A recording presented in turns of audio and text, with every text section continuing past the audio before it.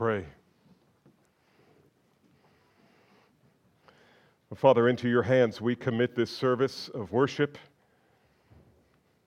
We do so knowing that anything good that will happen here this morning, if it happens at all, will be because of your grace. And so we come to you as imperfect people in need of change. Part of that change is just learning to love Christ more. And certainly that is the epicenter of the Christian life. Herein is eternal life, that they may know you, O Father, and Jesus Christ, whom you have sent. And so help us to know you more. I pray, Father, that the exhortations implied in this text would find fertile soil in our hearts, and that we might respond in a manner that's pleasing to you and fills us with joy. We know that's what you desire, and so we ask it in the name of our Savior Jesus. Amen. If you have your Bible, turn with me to Colossians chapter 1, verses 24 through 29. Colossians 1, 24 through 29.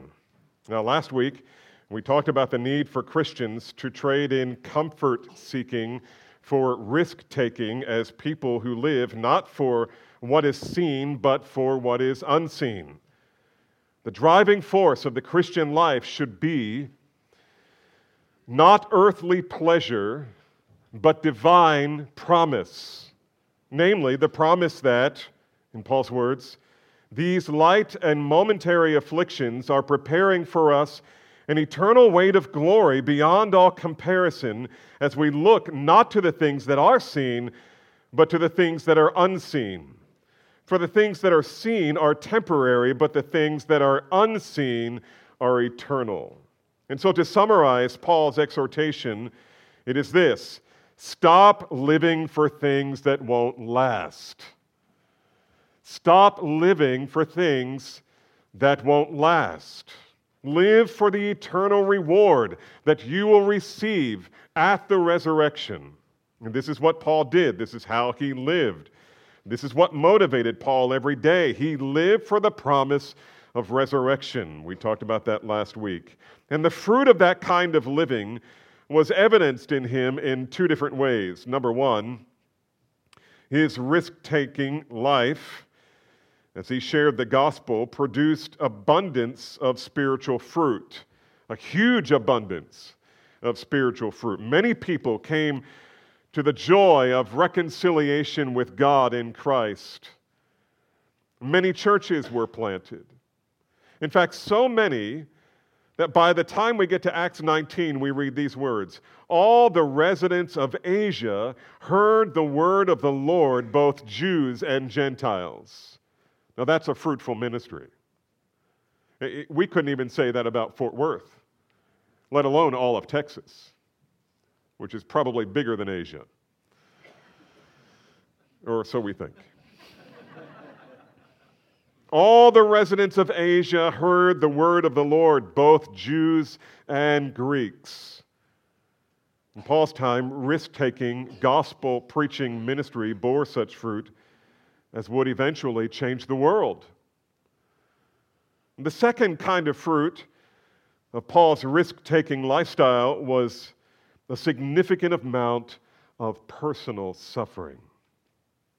And yet, verse 24, he rejoices because he viewed his sufferings as sharing in the sufferings of Christ, and he counted it a privilege to do so. Therefore, he counted his sufferings joy, the very thing that James will later exhort us to do. Count it all joy, my brothers, when you fall into various trials, knowing that the testing of your faith produces endurance. And so Paul counted his suffering joy, and he kept his eyes on the prize of resurrection reward.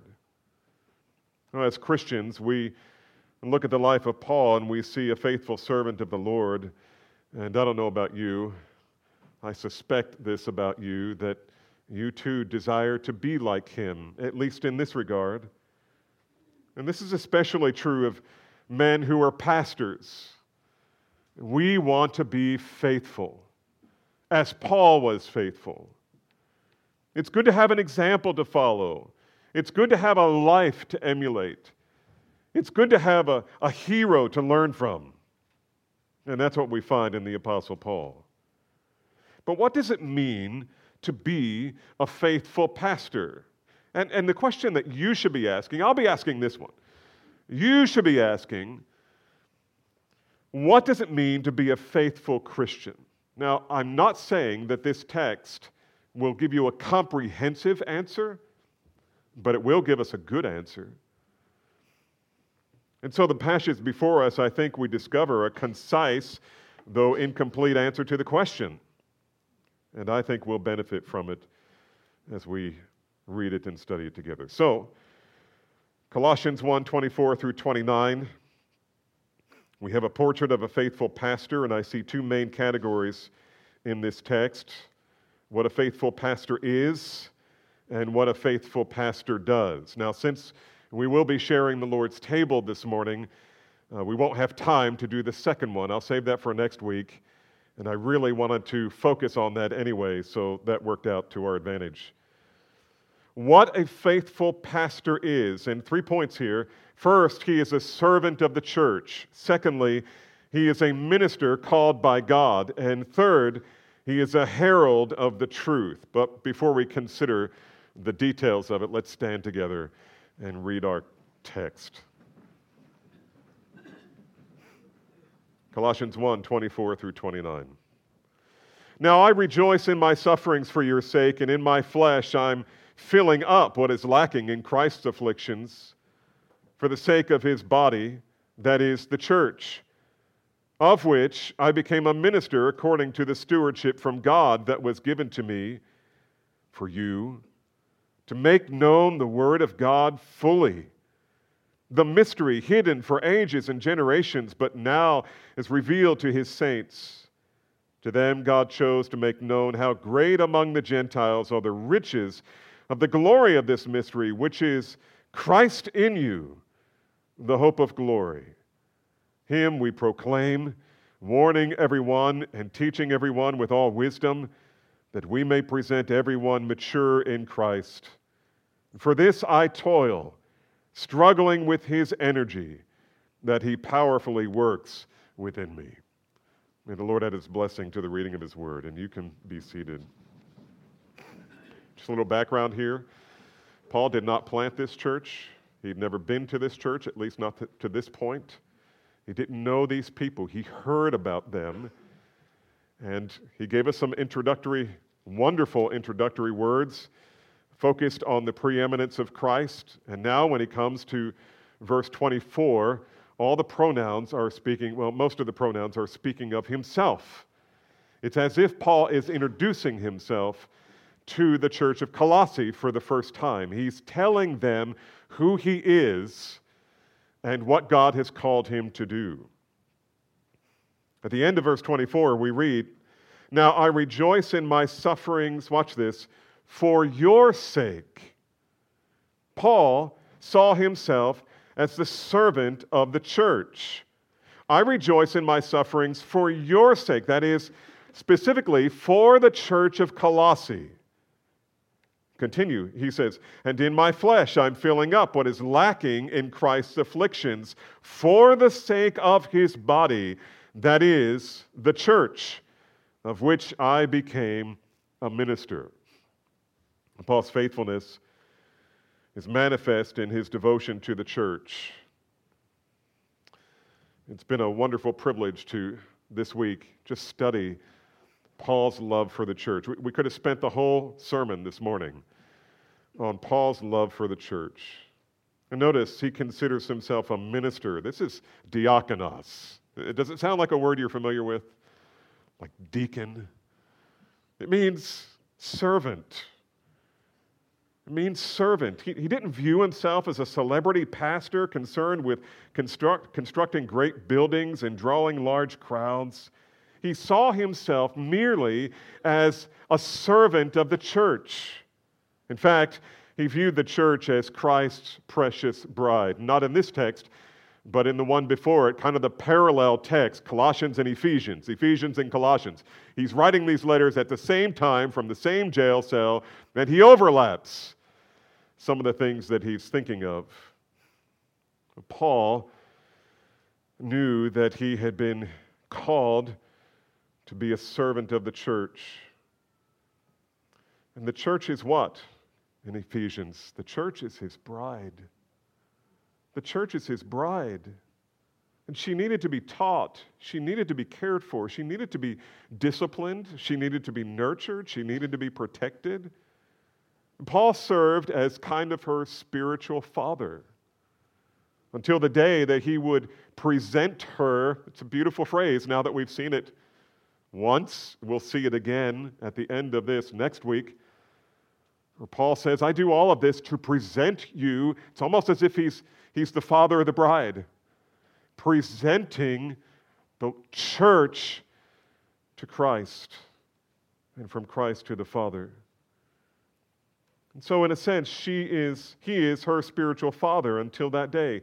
Christ has given him the special responsibility of making sure she grew to maturity. And that at the wedding feast of the Lamb, she would be prepared, as it were, for marriage. And he took this responsibility very seriously and very personally. It was his life. It wasn't a hobby. That's why in 2 Corinthians 12:14 he says this, Here for the third time I'm ready to come to you, and I will not be a burden, for I seek not what is yours, but you. For children are not obligated to save up for their parents, but parents for their children. And I will most gladly spend and be spent for your souls. This is Paul's commitment to the local church, his love for the local church. This is the heart of a faithful pastor, any faithful pastor. And clearly, Paul was a strong spiritual leader in his apostolic ministry, but at the same time, he always viewed himself as nothing but a lowly servant of the church. He called himself the least of the apostles. He called himself the chief of sinners. People in high places mocked him. They said his presence is unattractive and his speech is contemptible. Somebody did a rather humorous survey to compare the looks of the preacher with his orthodoxy.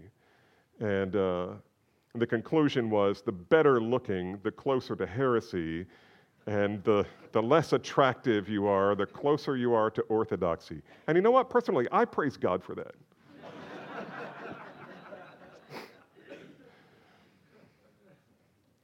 They said his presence is unattractive and his speech is contemptible, 2 Corinthians 10:10. But you know what? He didn't mind. He knew that God had put the treasure of the gospel in his little earthen pot, and he was content to use that treasure to build up the church. He's a servant of the church. He loved to serve the church.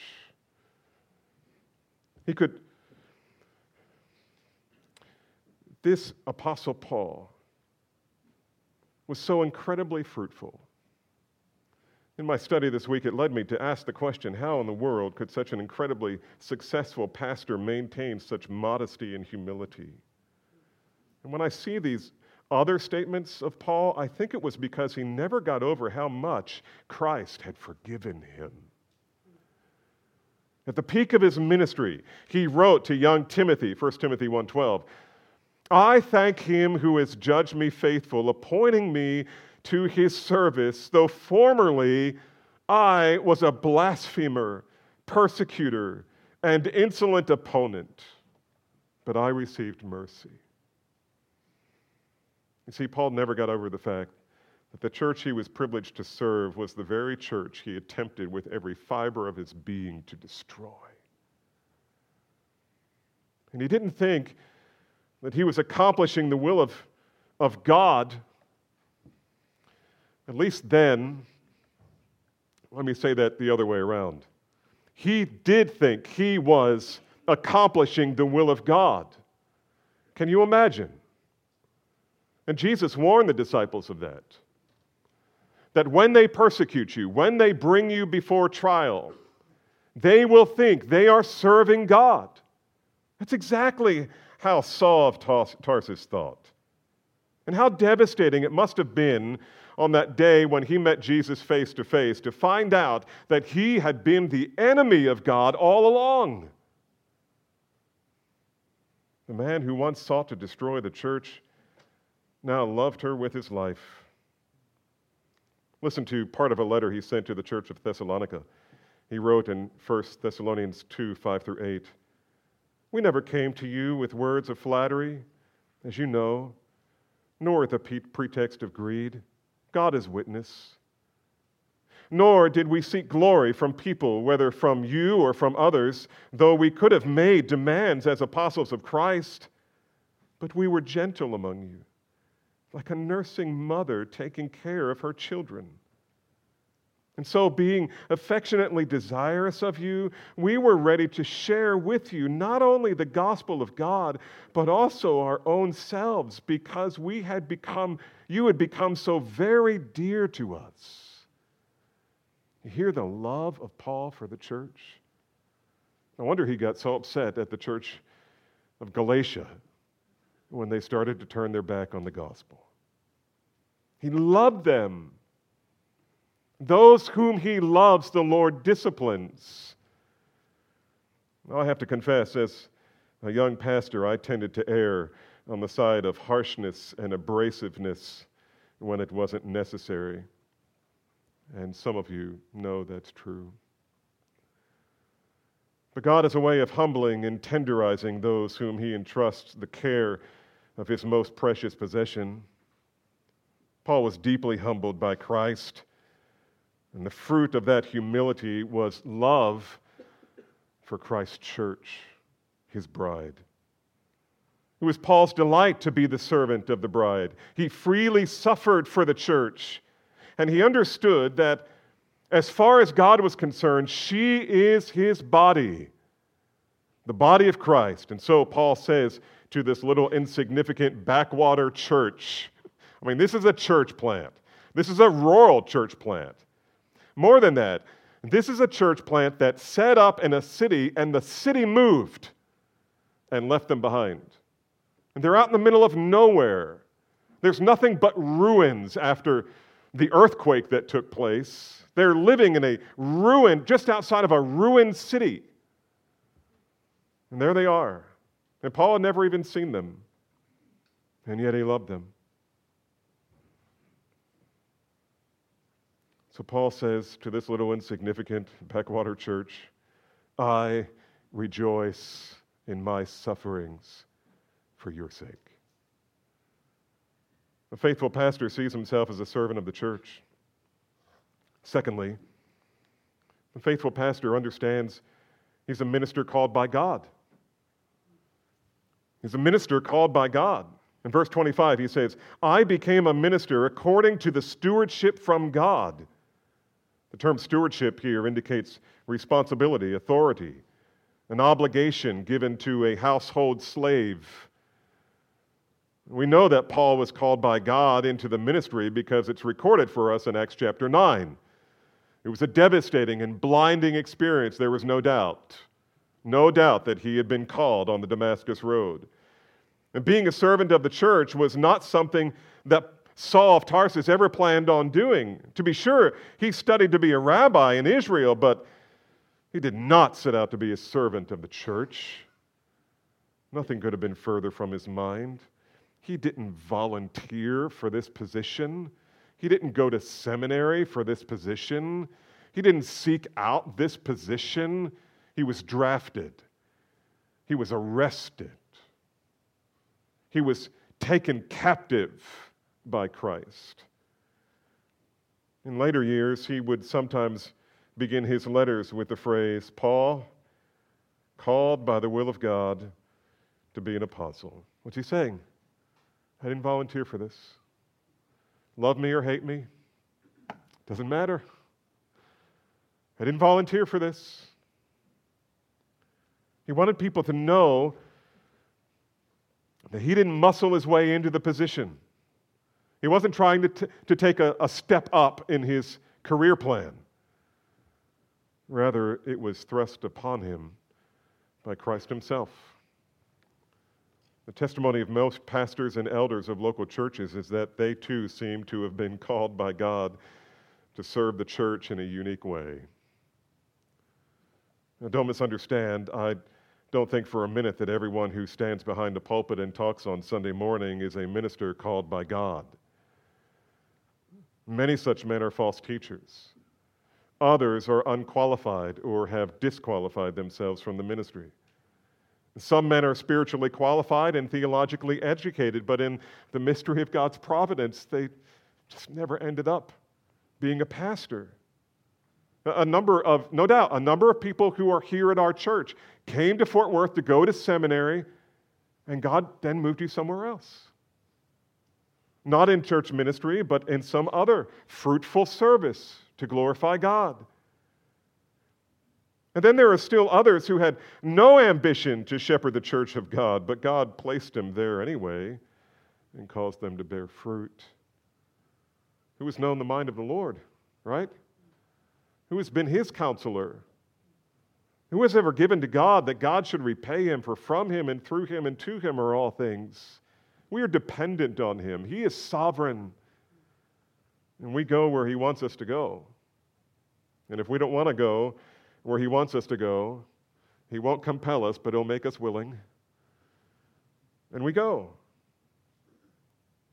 Just as a side note and a practical note, how does a young man or an older man discover whether or not he's called to shepherd the flock, to become an elder, pastor in the local church? I remember Stuart Scott talking about one day in seminary, a professor asked everyone in the class to tell how they received the call from God to pursue ministry, and he told the craziest stories. One of them was a farm boy who said, he was in class that day, and he said, well, one day I was out in the barn, and the Holy Spirit started chasing me, and I ran around the barn, round the barn, round the barn, round the barn, round the barn, and I finally collapsed and said, okay, you win.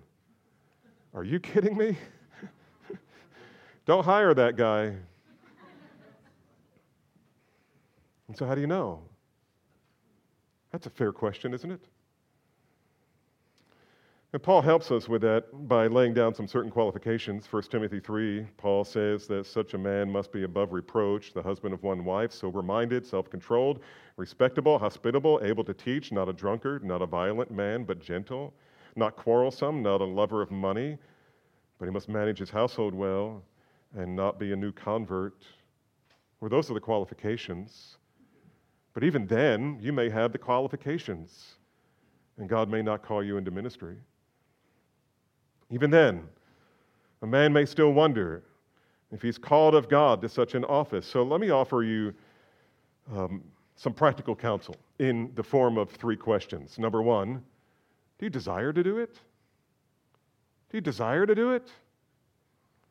Now, the Lord loves to give you the desires of your heart. We were in Sunday school this morning, and Randy was sharing with us a prayer of the Apostle Paul from 2 Thessalonians. And part of that prayer was like this. Do you want to do this? We pray that God will give you the capacity to do what you want to do. And Paul says if a man desires to be an elder, it's a good thing. It's a good thing. So do you desire it? Number 2, have people affirmed your ability to teach and lead? Now, I don't mean your mother or your girlfriend or your wife. I mean people in the church who have the authority to open doors before you of ministry or close them. Are they opening them? Are they saying, hey, why don't you come and teach this class? Or, hey, why don't you lead this ministry? And number 3, have the spiritual leaders in your life offered you repeated opportunity? So number 1 is, do you desire it? Number 2 is, have people affirmed it? And number 3 is similar, have the spiritual leaders in your life offered you repeated opportunities to teach and lead? That's why I think as early as we can get a young man here at Calvary Bible Church and begin testing his gifts, the better off he's going to be. There have been young men who came to this church and did an internship, more than one, two that I can think of, who came, they were qualified. There was nothing in their lives that we knew of or that they were willing to admit that would disqualify them. They had a desire to do it, but when we started putting them in positions where they actually had to do it, God hadn't gifted them. And so the doors began to close. I mean, not supernaturally, although God is providentially over it all, but the men in the church, the leaders in the church were saying, not now, not now, not now. And after a while, they concluded, maybe the Lord is saying not ever. And by the way, I find it encouraging to remember that Paul didn't always meet the qualifications, that is, Saul of Tarsus. And sometimes a young guy will say to me, I desire to be an elder, but my past life is so wretched, I don't think I'd ever qualify. Well, let me encourage you.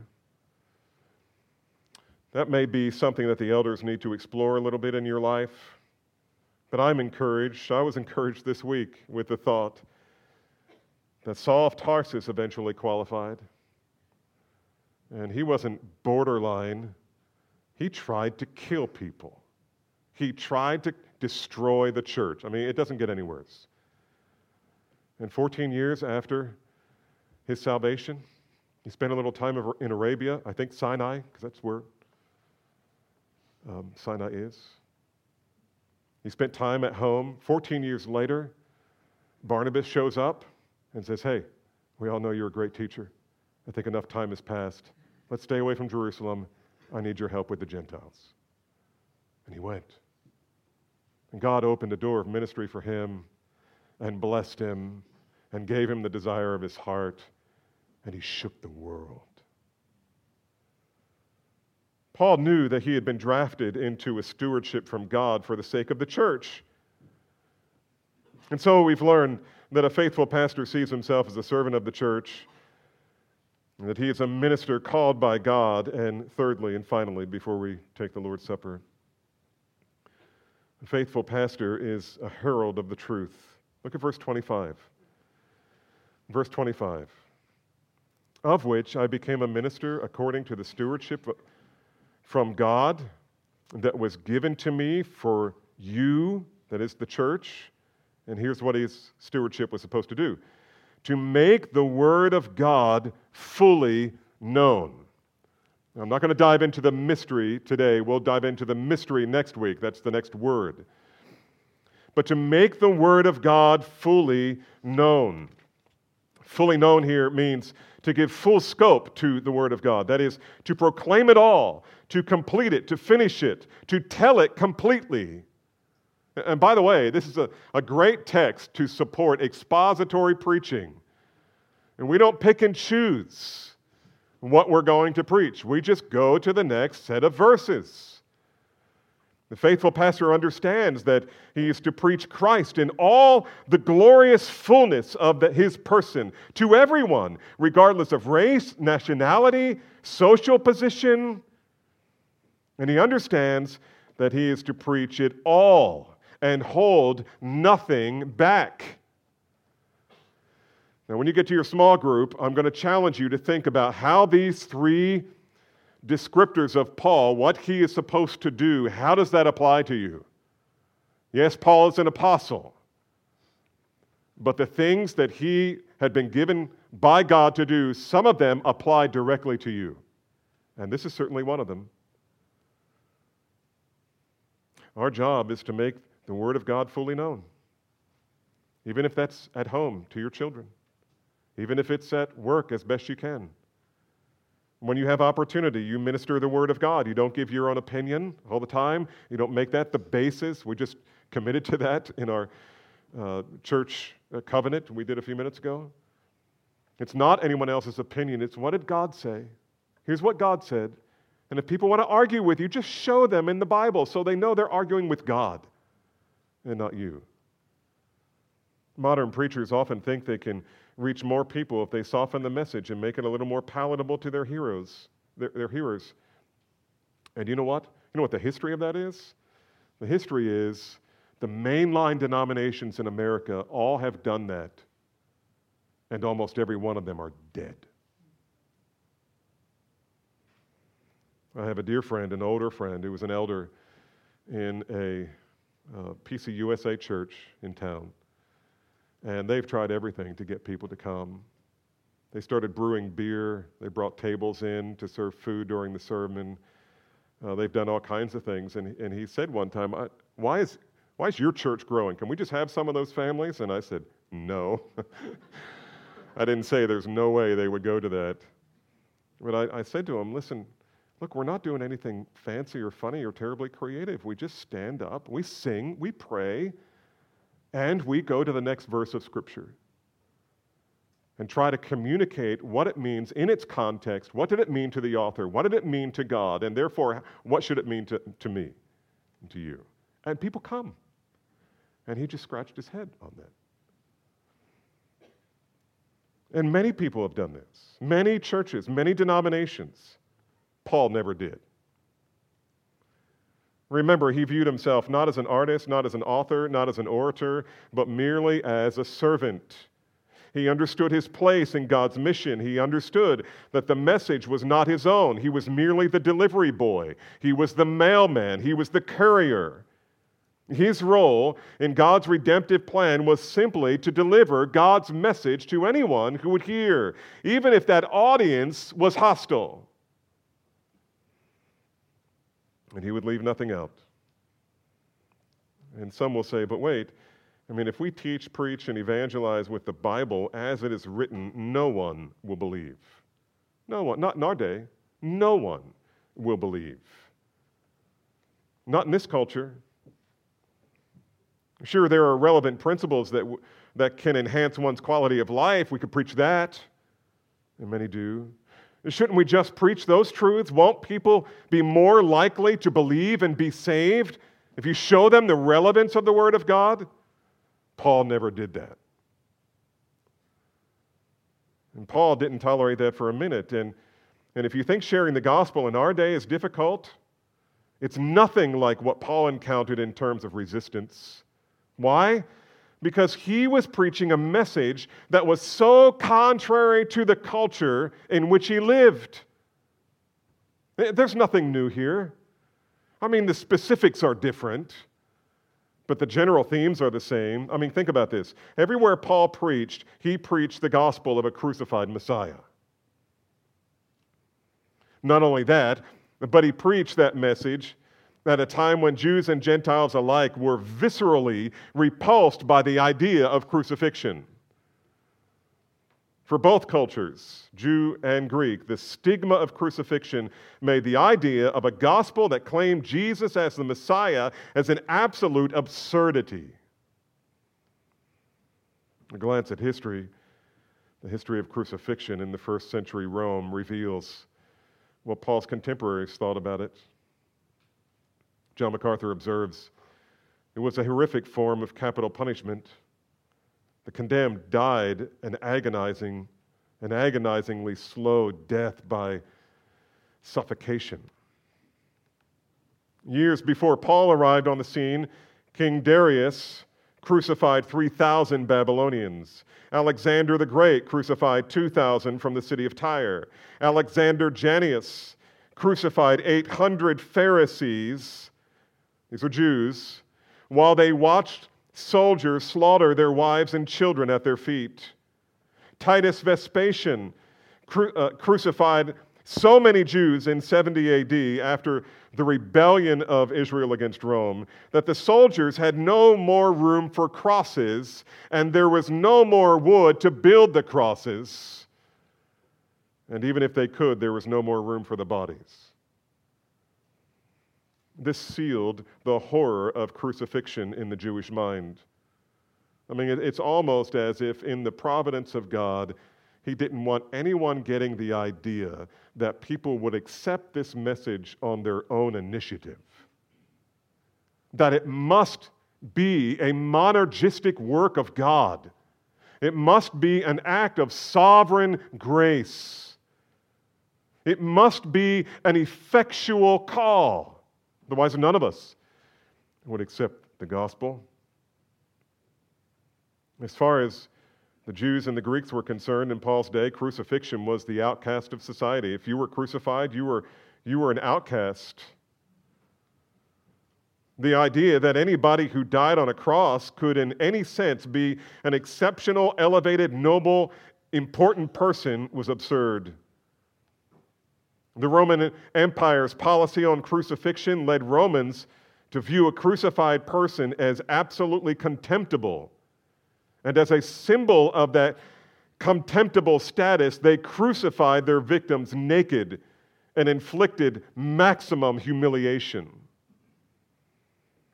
The Romans used it only for the scum of society, the most humiliating and the lowest of the low. And so disgusting was the practice of crucifixion that Cicero wrote, quote, "This very word, cross, should be removed not only from the person of a Roman citizen, but from his thoughts, his eyes, and his ears as well." It created a visceral response in them.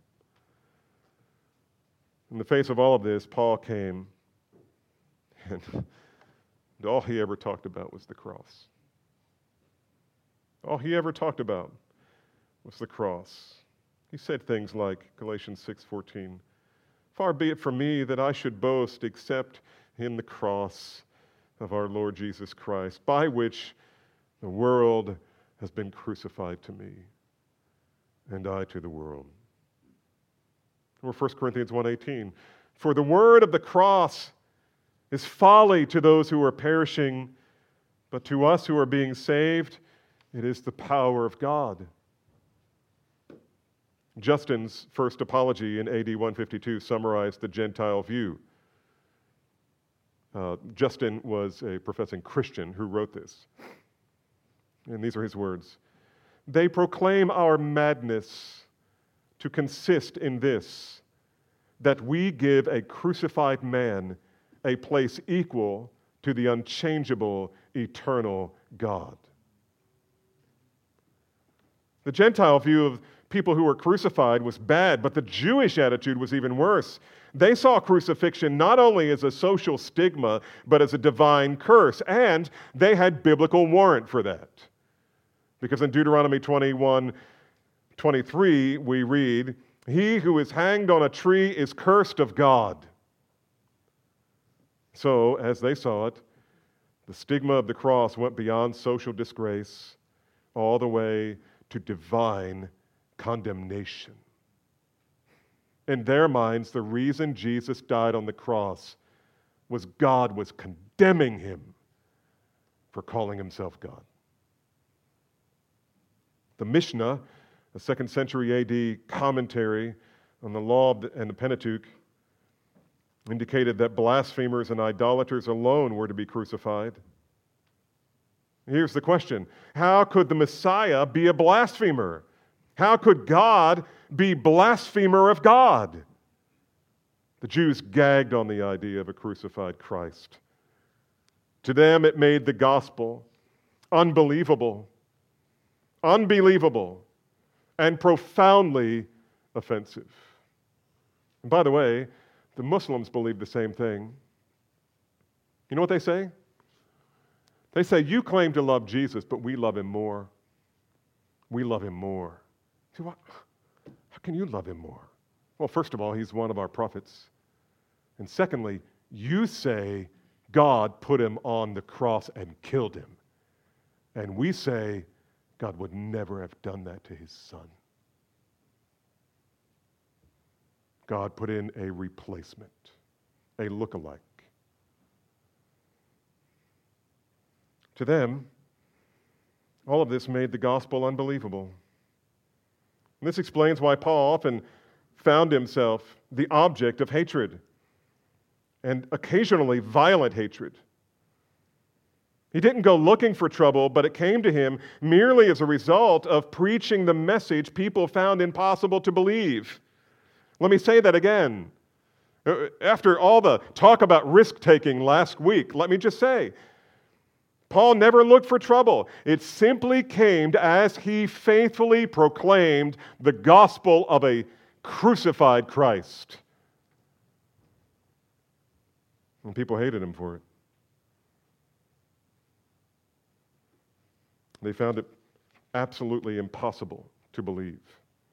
Nevertheless, in the mystery of God's providence, many people did believe. It's crazy. Many people found themselves irresistibly drawn to the Savior. They saw him as the Savior who in love laid down his life on the cross for sinners like me.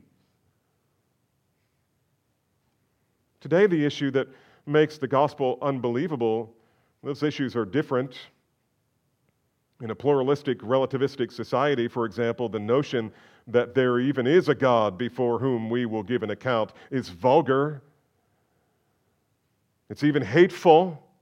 You're a bigot if you believe in God, if you pray. If you believe in God, then you must believe that absolute truth is found in the Bible. You must believe that marriage can only be between a man and a woman. You must believe that there are certain practices that are rightly labeled sexual sin.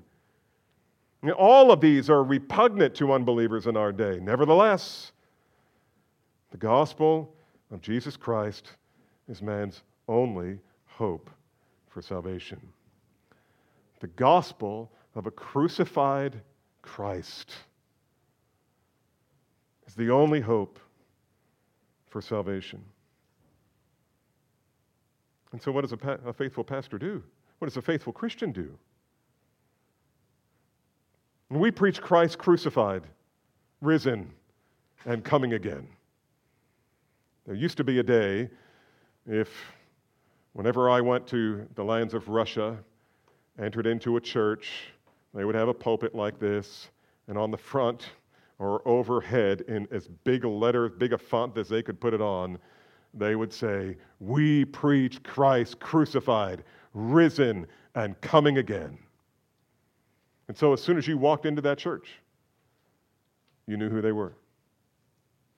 Oh, you're those people. You know what they call them? Repenters. Oh, you're repenters. Oh, you're the people who believe that absolute truth is found in the Bible. Oh, you're the people who say that marriage can only be between a man and a woman. Oh, you're the people who are homophobic. Nevertheless, the gospel of Jesus Christ has never stopped saving people. God in Christ has not stopped drawing people to himself. No man comes to the Father but through him.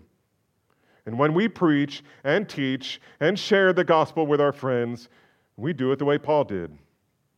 In love, with much grace and kindness, not with a condemning spirit, but with affection and compassion. But we proclaim the gospel in its fullest. Not just that God can save you, but that Jesus Christ, who is God, died for you on a cross. He bore all of your sins in his body on the tree. He became a curse so that you could become a child of God. Beloved, this is the gospel. And I'm just saying, if you're, after last week, committed to living a more risk-taking life, this is the risk.